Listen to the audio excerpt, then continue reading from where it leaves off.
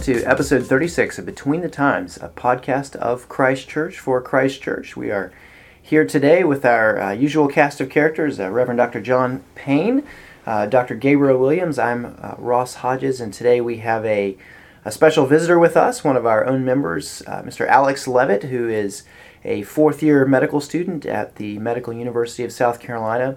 And today we want to have a conversation about just the church and the academy, medical school, Alex's life, and how those all have come together. And so, Alex, thanks for being with us today. Thank you, Ross.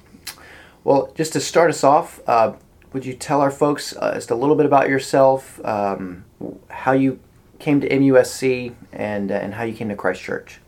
All right, yeah. So I actually did engineering as a undergrad. I have a civil engineering degree, and about halfway through my fourth year, I kind of ultimately decided to go kind of in a more medicine direction. I had been doing kind of the water and environmental side of civil engineering and was kind of seeing that I liked public health stuff, I liked the biological sciences, and I also had some doctors in the family who I'm very close to who kind of pushed me in the direction of medicine. And kind of on the public health side, I entertained and am still entertaining the idea of infectious diseases as somewhere to pursue in the future. Nice. And so from there, that was Georgia Tech, I believe. Yes. You came to Charleston. It's not Clemson, but it'll do. It'll do. As long as it's not the Bulldogs. Sorry for all of you Bulldog fans out there. We're not the six of you. Well, for our four listeners, too. And Alex, very soon after you landed in Charleston at MUSC, you hooked up with Christ Church. Yes. And tell us a little bit about your just the way that God led you to us, and how you have been able to make that participation in a church, a local church, a priority, even in the midst of an extremely demanding schedule. Yeah, so I first heard about Christ Church through a family friend back over at Hilton Head Presbyterian Church over in, obviously, Hilton Head, and heard about it on an email, came one day, liked the worship, liked the liturgy, and also heard about Ross's Bible study that he still does to this day, and I guess the rest is history in terms of just attending the church and becoming a member later. I had been a little bit sporadic with church attendance in college, and in some ways was tossed to and fro. I had the convictions, but Christ Church was definitely a place where strong doctrine and immediate and intimate pastoral care was something I've come to cherish, and I had not experienced elsewhere. Yeah. Now, we have learned a lot in the past 4 years, having come here to plant this church, about the life of a medical student. And one thing we have seen is that y'all are very busy, and the schedule is erratic. A lot of times you're working nights, and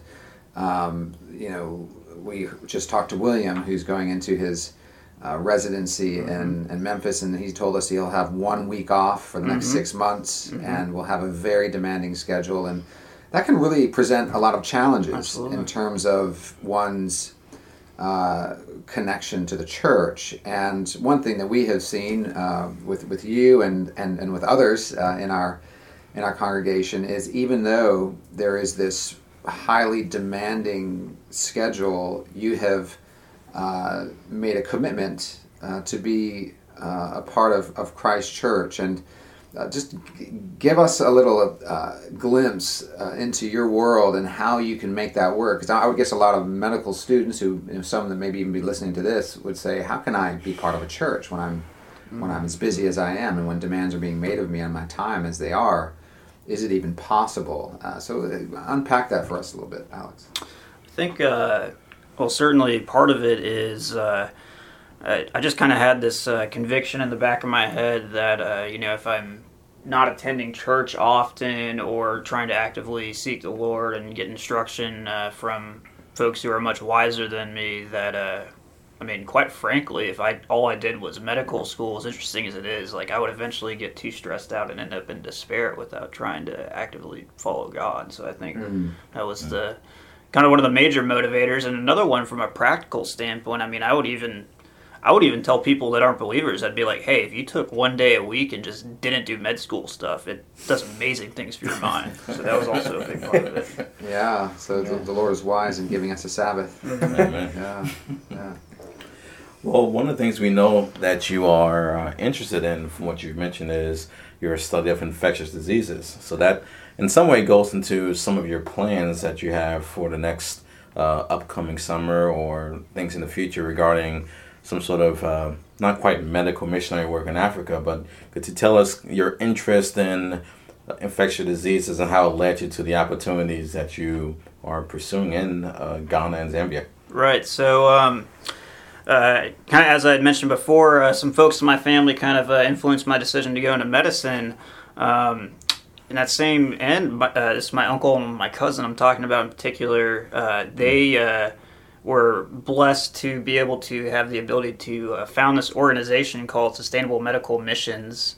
And what it does is they go to Africa. We have contacts that they're very closely in contact with, that they host conferences, and we teach people how to quell what are called neglected tropical diseases. And these conferences are mainly geared to teach pastors and local community leaders. And then through the instruction, they can apply for grants. And the idea is obviously not only to help them from the public health perspective, but the gospel is at the heart of it. We want to do this through the local church. And one of the encouraging things about that is the main leader we have over there. His name is Emmanuel. I know as a good metric that the gospel is at the heart of it. He said that the most dangerous thing to the people around him is not the incursion of Islam, or it's not secular humanism. It's the prosperity gospel, which is rampant in Africa. So that's something he's wanted to fight against, and he's been doing that obviously through his pure pastoral care and his mission work, but also through the opportunities we've had with this organization. Alex, I know your heart over the past several years, as you've sort of narrowed down towards pursuing your specialty in infectious disease study. A large part of your heart has been to help folks who are in the sorts of areas where infectious diseases are still a major problem and that sort of thing. How have you seen your love for Christ, your love for the gospel, and your love for medicine sort of coalesce in the area of infectious disease? Well, there's certainly through the time I was able to complete my third year, and that was the time we actually got to work with patients, and so there's a joy in vocation, and certainly in the future of that vocation when I'll, Lord willing, one day be a resident and a physician, kind of start coming to fruition there. And I've really kind of been thoroughly confirmed that that's what the Lord wanted me to do.